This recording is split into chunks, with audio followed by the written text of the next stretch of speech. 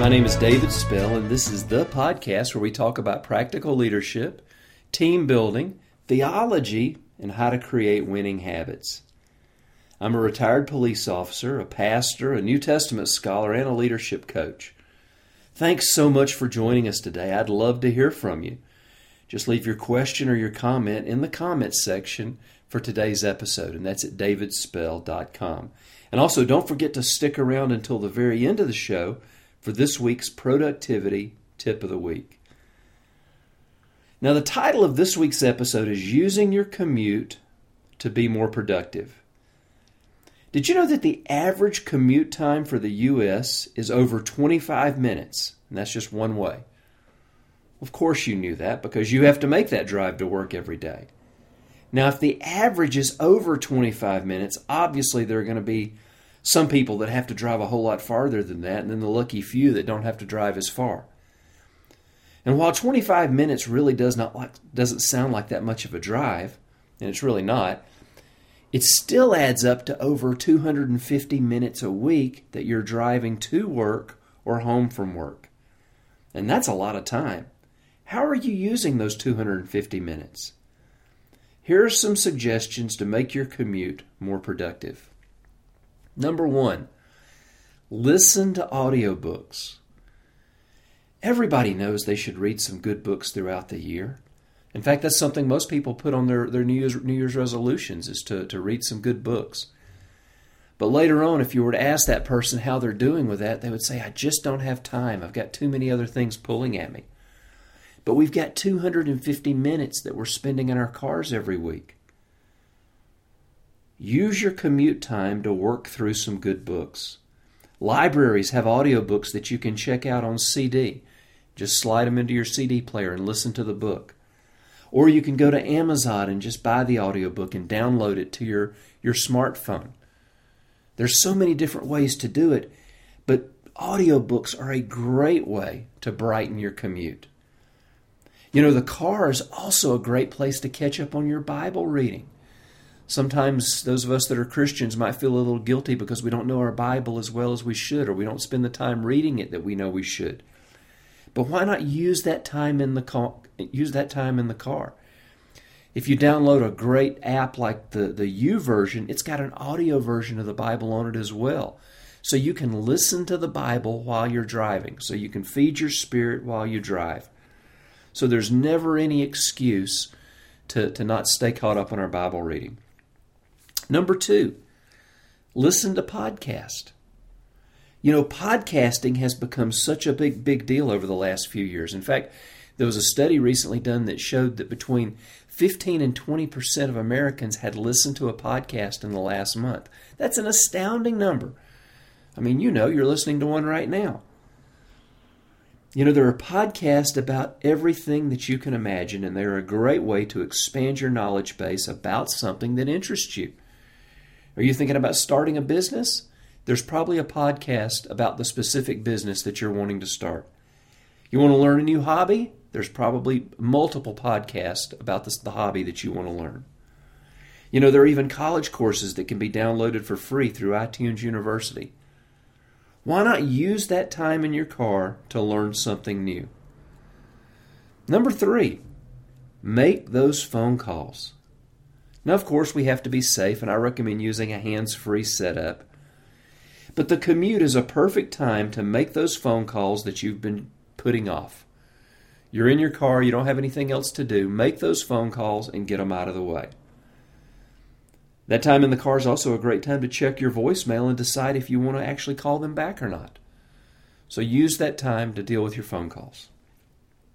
Number 4, make a to-do list for the next day.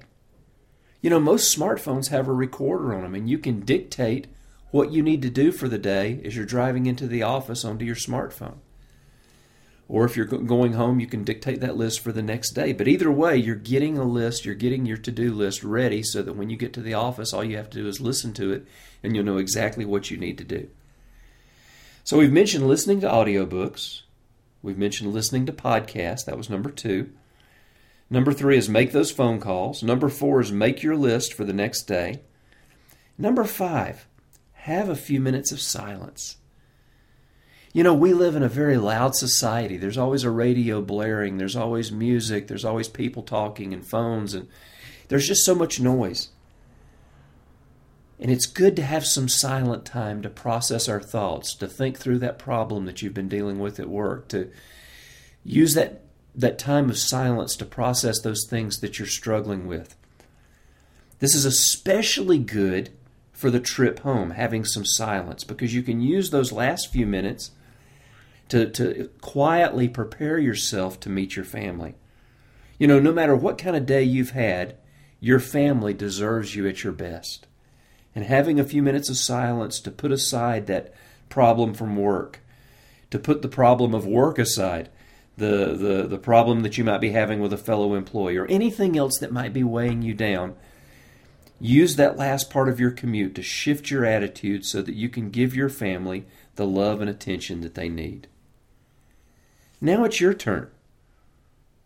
We've mentioned listening to books. We've mentioned listening to podcasts, making those phone calls, making your list for the next day, having a few minutes of silence. What else? What did I miss? Can you think of any other productive ways to use your commute? I'd love to hear from you. Just go to davidspell.com and leave your question or comment in the comments section for today's post.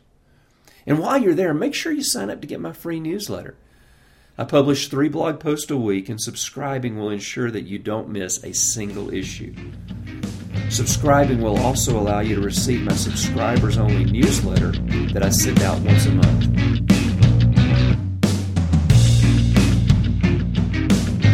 Now, if you're like so many people that I know, you're always looking for an edge to help you be more effective in your business, your leadership, your family, and your life. My book, Leading into the 21st Century and Beyond, is packed with helpful leadership, productivity, and motivational insights. Check it out. I know you're going to love it. Leading into the 21st Century and Beyond is available through the Kindle store at Amazon. But if you order from my resource page, you'll get the revised and updated version with 10 brand new chapters. And I'll post links for both versions in the show notes. Well, now it's time for our productivity tip of the week. Do you ever feel that your work life is a series of terrible and pointless meetings? I talk to people all the time who tell me, my job would be great if it wasn't for all those useless meetings that I have to go and sit through. Now I realize that this week's tip will not apply for everybody. It just won't work for everybody. But the tip is this: whenever possible, send someone else to that meeting for you. In other words, let somebody take your place at that meeting.